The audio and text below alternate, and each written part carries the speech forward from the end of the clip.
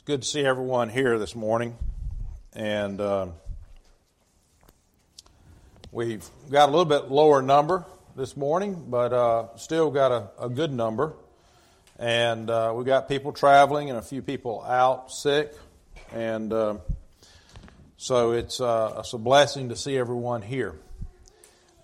Today's lesson actually comes from two questions, one question I asked and one question someone asked me. And so the one question that someone asked me was, why do I attend and worship God in the Church of Christ? And that's been a question that I've been answering. And the second question that I asked to someone was, why do we not celebrate Christmas as a religious holiday in the Church of Christ? And this is not going to be the lesson this morning. But the person I asked that question to says, I don't know. And then they gave that thought look that, I'm thinking. And they said, well, we don't read that in the New Testament anywhere. And I said, that's your answer. That's the reason we don't do it, is we don't read it anywhere. We do read where, as Trey stated, that we just observe the Lord's Supper. We read that. We read where first century Christians prayed to God together. And we read of where saints on the first day of the week gave a contribution. And so the point of today's lesson is there's one other area that we did this morning, and there's controversy around that area in our religious world today. And it has the same answer, basically, as the one about Christmas. But I'm going to present that in a little bit different way, and it's why do we sing and why do we not use instrumental music to worship God? And so I'm going to try to answer that question, but I'm not going to answer it in a way I'm not sure if everybody's heard before this morning. And so I hope you will grab hold, think about what I'm going to say, and audit what I'm going to say and see if it makes sense.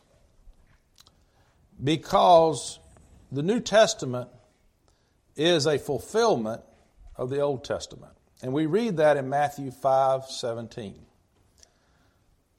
Matthew 5:17, if you go and look at that, do not think, Christ said on the Sermon on the Mount, do not think that I came to abolish the law of the prophets. I did not come to abolish, but to fulfill. So that's kind of a puzzling type comment, because all New Testament Christians would say that the old law was abolished. We no longer live under the old law. But then we have Christ sitting here saying, I didn't come to abolish the law, but I came to fulfill it. Now, part of that fulfillment, we know that the old law was projecting that Christ would come, but he's also projecting something else. And the key passage for this morning lesson is found in John, the 4th chapter. It's found in John, the 4th chapter. And this is where Christ is having a conversation with the Samaritan woman at the well. And this conversation is very key to us today as Christians in how we look at the New Testament and how we look at the Old Testament. So John 4, verse 19, the woman said to him, Sir, I perceive that you are a prophet. Our fathers worshipped in this mountain, and you people say that in Jerusalem is the place where men ought to worship. Jesus said to her, Woman, believe me, an hour is coming when neither in this mountain nor in Jerusalem will you worship the Father. You worship what you do not know. We worship what we know, for salvation is from the Jews. Now I want to point out something that I believe, verse 22 there, is God is correcting her misstatement that we worship here on this mountain, which the northern kingdom worshipped in a place, and he's saying, yeah, you worship here, but you're doing it wrong. You're doing it ignorantly. You're supposed to be worshiping in Jerusalem. And that you can go back to in the Old Testament and kind of understand that. But notice that God still corrects her there in what I think. But notice he said, the hour is coming where you will neither worship in Jerusalem or worship the Father. Where you will worship the Father. And so notice that Christ just made an important statement here. Jerusalem is the epicenter of worship for the Jewish people of God. They were commanded, they were supposed to go there. The temple had certain metrics that it was supposed to be built to. Everything revolved around Jerusalem for the Jewish religion. And Christ just said, you're not going to be worshiping there. But notice what he said, and notice the but in verse 23. But an hour is coming, and now is, when the true worshipers will worship the Father in spirit and truth. For such people the Father seeks to worship, to be His worshipers. God is spirit, and those who worship Him must worship in spirit and truth. And then you can read on down if you want to. I want you to contemplate what he just said. We're to worship in spirit and truth. And this is a very different dynamic because he contrasts this with Jerusalem's going away, the temple's going away, and you're going to worship in spirit and truth. Now think about that as Christ is not coming to do away with the old law, but to fulfill the old law. I hope you're a little bit confused. I hope you're questioning things. This is a lesson on instrumental music. Let me remind you what it's about. But it's a very different approach because I think this explains some things. I hope it will explain some things. So we see Christ fulfilling the old law. So here's some interesting things that I want you to really take note that's in the New Testament that is whenever you get into typology and everything that, that Jonathan led us through, but how the Old Testament set up for things in the New Testament, but the New Testament was spiritual. And that's what we see. So go to 1 Peter chapter 2, verse 9. 1 Peter 2, verse 9. But you are a chosen race, a royal priesthood, a holy nation, a people for God's own possession, so that you may proclaim the excellencies of Him who has called you out of darkness into His marvelous light. Now I want you to note something here. We are told that we are a chosen race. Who was the chosen race? It was the Jews. But Christians are the chosen race now. We are a royal priesthood. Christians are a royal priesthood. We are a holy nation.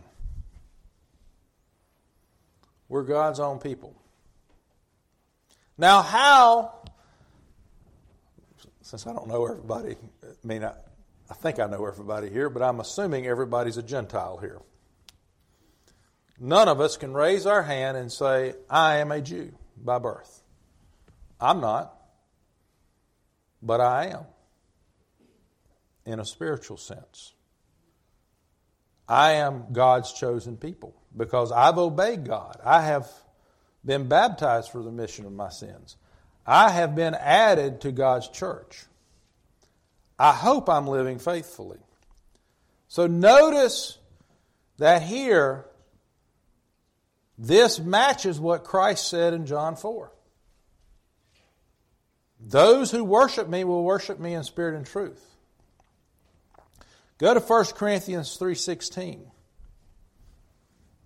1 Corinthians 3:16, it says,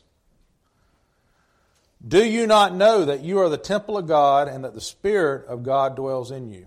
Where was God's dwelling place? It was in the tabernacle. It was a temple. In the New Testament, I'm now told God dwells in me. I'm the temple. Is there a temple? Is there a Jewish temple today? The answer is no. That's why we fight over in the Middle East, because there's a mosque built on the temple site. Okay? There's a mosque built there. We don't need a temple today, because Christians, we are to worship in spirit and truth, and we are the temple. Turn to 1 Corinthians 6, verse 17. It emphasizes this even more with immorality. 1 Corinthians 6, verses 17 through 20. "But the one who joins himself to the Lord is one spirit with him. Flee immorality. Every other sin that a man commits is outside the body, but immoral sin man commits against his own body." And the man here is speaking of both male and female. Verse 19, "Or do you not know your body is the temple of the Holy Spirit who is in you, whom you have from God, and that you are not your own? For you have been bought with a price, therefore glorify God in your body." Same aspects that we just talked about in 1 Corinthians 3. We are the temple of God. There is no longer a temple. We have fulfilled the old law. God dwells in us. Philippians 3:3. Philippians 3:3.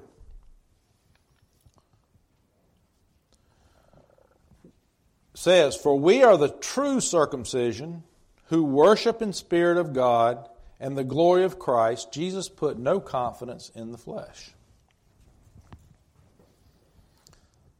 Now, we can spend hours on this, because Paul spent lots of time on this in his letters and throughout, because the Jewish Christians wanted the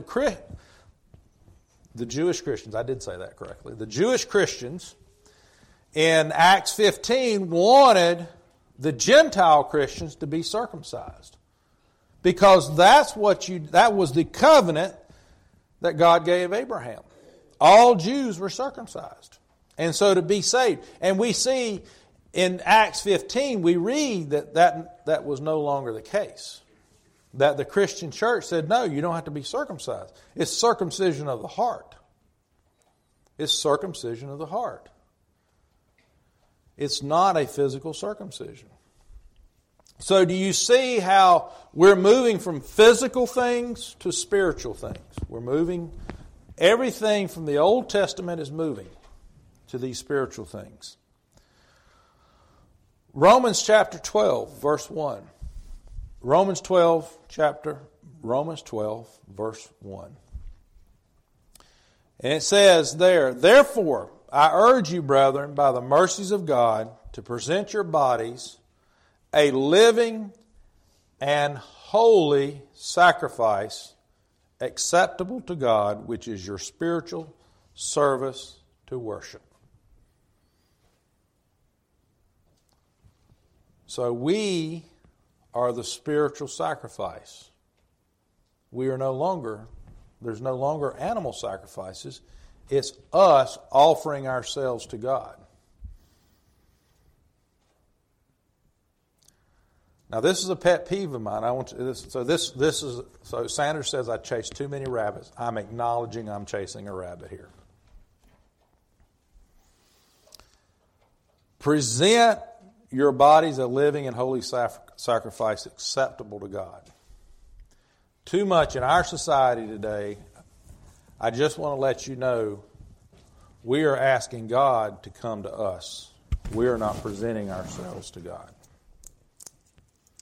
I hope you think about that statement. That's a side note. That you can think about that a couple days later.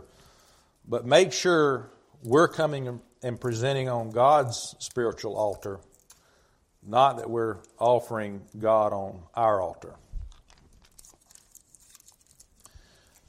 So if you notice through these first things, the first 4 verses here, the first passages that I looked at, is that we become the temple. We're the true circumcision. We're that living and holy sacrifice to God. We're that chosen race. We're that priesthood. Do you see how all of this has moved from the physical to the spiritual? Does everybody see that? It's very obvious, the tone in the New Testament. I think I know most people here. I don't think anybody's been to Jerusalem to worship lately. We haven't been there to do Passover. Now, I have a goal in my life. That's one of my bucket list things. I want to go, and I want to go, kind of see probably not as much in Jerusalem. I just want to see the lay of the land. Kind of the way the topography of the land. But the whole point is, we're not going over there to worship. We read how the first century Christians, we see how Christ did it before His death, how He obeyed the Jewish law. And so,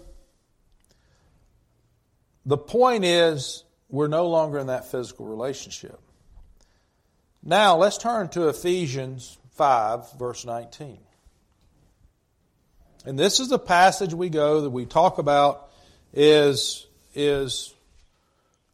wow, this is a passage here that says, let's just read it. Ephesians 5:19, speaking to one another in psalms, hymns, spiritual songs, singing, making melody in your heart to the Lord. Making melody in your heart to the Lord. Now, most people will pick up some around the Psalms and some definitions there, but notice it says singing and making melody in the heart. And they really pick up on the melody and say, well, that's instrumental music. But do you notice the 4 other examples I gave you, how we move from a physical to a spiritual? Do you see how Paul here is writing that it's that same tone? It's the same tone of spirit from physical to spiritual. And making melody in our heart to the Lord. It's about what's in me that's important. It's about when I'm singing that song. It's when I'm trying to worship God. It's what's in my heart that's important. That is the tone that you see all the way through the New Testament, that we're making this transition. And that's why John 4 is so important. That's why Matthew 5 is so important, the passage that we read there.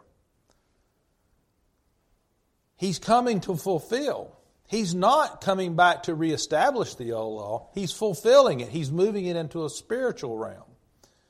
We don't have to go to Jerusalem to worship. And so people read this passage and they say, well, the Old Testament has musical instruments in it. And so if you want to, before we go to the Old Testament, let me bring out one more verse. Colossians 3:16 is the other verse that you see where we're commanded. And it says, let the word of Christ richly dwell within you, and all wisdom, teaching, admonishing one another with psalms, hymns, and spiritual songs, singing with thankfulness in your hearts to God. So this passage people don't use to go to talk about musical instruments.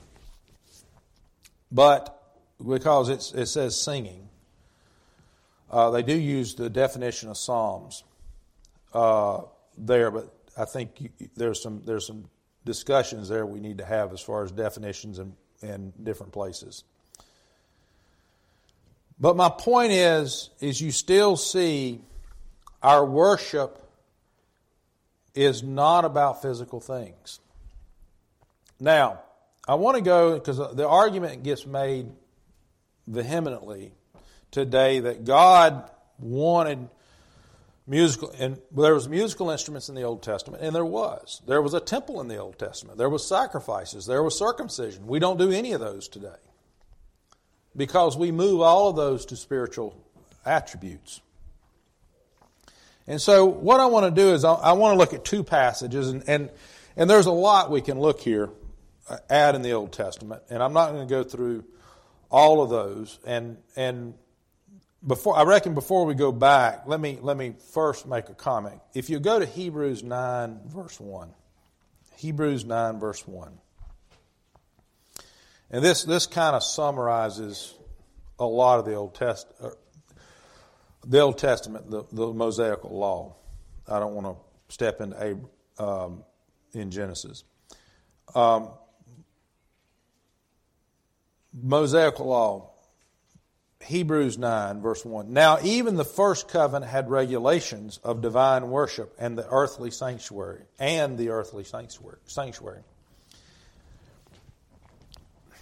Hebrews is all about making the argument that Christ is the superior priest and everything to the Old Testament. Everything in Hebrews is talking about Christ is superior, and that's who our high priest is. And that's what he's saying. There was divine regulations back then. And so let's go look at least two examples of these divine regulations. And let's see if people are meeting this that use instruments. Go to 2 Chronicles chapter 29.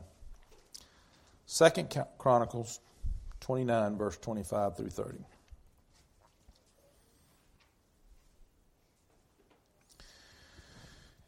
So this is Hezekiah. This is Hezekiah reestablishing worship. Now remember, we have David, and then we have a list of a lot of several good kings, several bad kings in the tribe of Judah, because after Solomon the kingdom split. And so we have several hundred years here of where Judah was coming in and out of worshiping God correctly and serving God correctly. And in 2 Chronicles 29, verse 25, let's read this together. And I want you to note, whenever you think about divine regulations and divine worship. So this is Hezekiah, and they're reestablishing worship. And notice what it says in verse 25, 2 Chronicles 29. He then stationed the Levites in the house of the Lord, in the temple, with cymbals, harps, and lyres, according to the command of David and of Gad the king seer and of Nathan the prophet. Okay, we just established he put them in the house of the Lord, in the temple. He gave 3 instruments that he put them there with. And it's because of what David, Gad, and Nathan the prophet told him to do. Okay? So there's their authority. The Levites stood with the musical instruments of David, and the priests with the trumpets. Okay? So Levites, there is a specific person that's supposed to be doing this. Trumpets. Verse 27, then Hezekiah gave the order to offer the burnt offering on the altar. All right? Offer the offering. And when the burnt offering began, in verse 27, the song of the Lord also began with the trumpets, accompanied by the instruments of David, king of Israel. So when did the instruments start? It's when the offering started. Do you see that? While the whole assembly worshiped, the singers also sang, and the trumpets sounded, and all this continued until the burnt offering was finished. So how long did the music play? While the burnt offering was occurring. How long did they sing? As long as the burnt offering was happening. Now, at the completion of the burnt offering, the king and all who were present with him bowed down and worshipped. Moreover, King Hezekiah and the officials ordered the Levites to sing praises to the Lord with the words of David and Asaph the seer. So they sang praises with joy and bowed down and worshiped.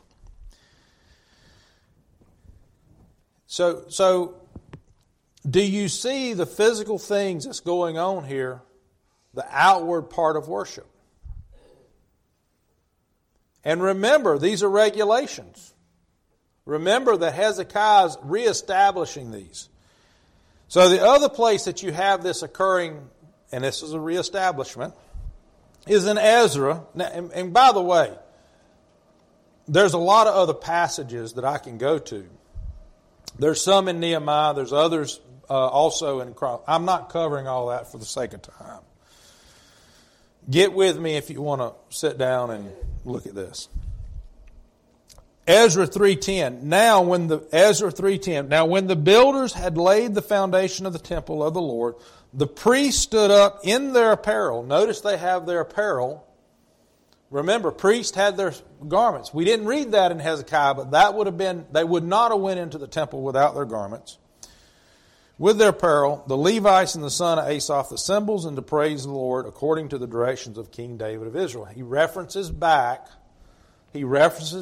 just as Hezekiah referenced back, this is according to God's Word. Here's my point. This is the summary of the lesson.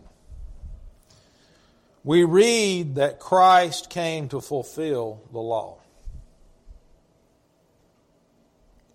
We read that we are going to worship in spirit and truth. We read that we are the true circumcision, the circumcision of the heart. We read where we are the temple of God. We read where we are the holy sacrifice. We bring our bodies as a holy sacrifice. We are the royal priesthood. Would it be logical that we are instruments of worship to God also? We are the instruments of worship to God. So let's go back and read Ephesians 5, verse 19. Speaking to one another in psalms, hymns, spiritual songs, singing, making melody with your heart to the Lord. That sounds a lot like to me what Christ said to the Samaritan woman at the well. We will worship in spirit and in truth. They will not worship in Jerusalem any longer. There will not be this physical worship. Now, is singing physically? Yes, it is. But we see we have a command. Now, real quick, I just want to run through, and I'm going to rapid fire this just so we can. 1 Corinthians 14:15. If you're writing things down, write this down because I'm going to read these real quick. 1 Corinthians 14:15. This is New Testament teaching. What is the outcome then? I will pray with the Spirit. I will pray with the mind also. I will sing with the Spirit, and I will sing with the mind also. Does that sound like making melody in your heart? Acts 16:25. But about midnight, Paul and Silas was praying and singing hymns of praise to God, and the prisoners were listening to them. Now, this is not in a worship setting, best I can tell. Now, I've read this passage my whole entire life, and I think on mine and Sandra's vacation, I think I had an epiphany. I think it was on our vacation I had the epiphany here. It's because my knee was hurting.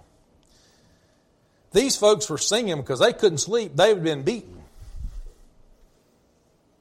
Notice the attitude these folks have, that they're praising God. They can't sleep because they're sitting there hurting.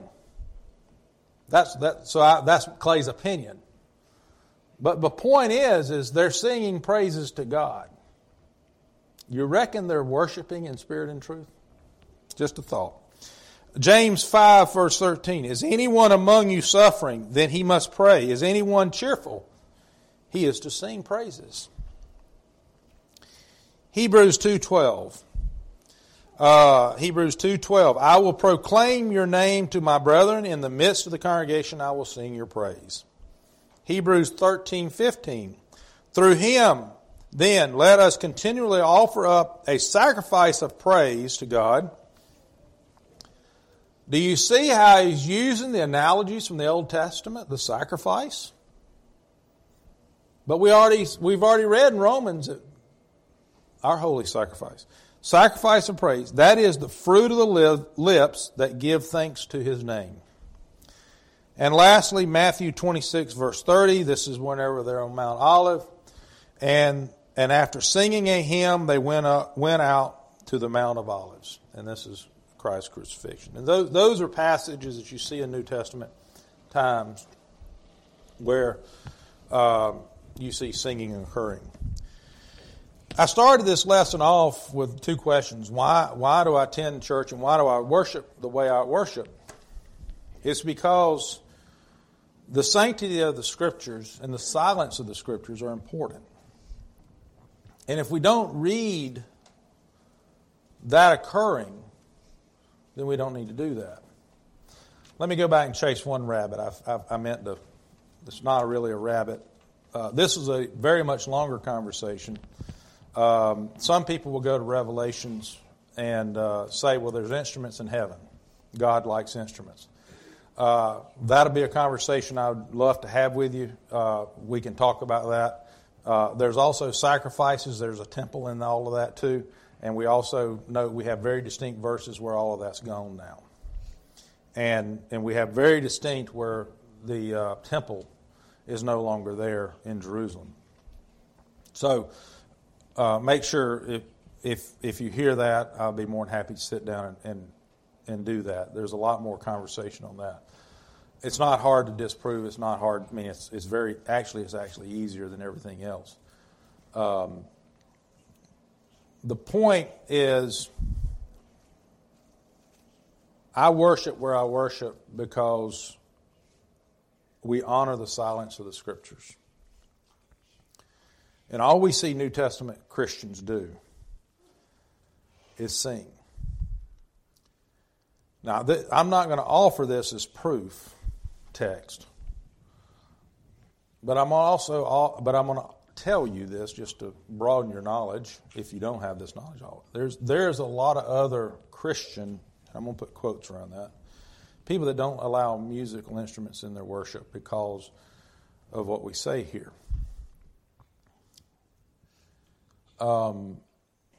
Musical instruments was not brought into the Protestant religion until a couple hundred years ago. Several hundred years ago. That was not heard of prior to that. First century Christians would not allow musical instruments into worship. You can go to commentators in the 2nd and 3rd century and read what their thoughts were on musical instruments. It would not be allowed in worship because it would have been something associated with idols. Thirdly,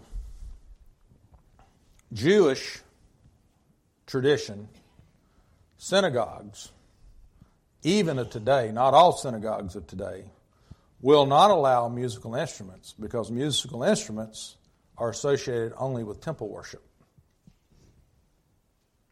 not with synagogue worship. So they even acknowledge that there's a difference. So whenever you hear and you think about some of the things that people will say today, I encourage you to think about what Christ came to fulfill. And think about, we worship in spirit and truth. I do not know of any Christian religion that condemns singing. I do not know that. Now, you might come and tell me that. I might learn something new. It will not be new for me to learn something new. But folks, whenever we worship God, let's worship God in spirit and truth. Let's worship God the way we can best tell He wants to be worshiped. Because we want to serve our Master. He is our God. And it's not us. It's not what feels good to you and I. It's what we are here to offer worship to God. So here at the end, we always offer an invitation. But as we sing this song, let's sing it from the heart. And let's worship God in spirit and truth as we come and stand, sing.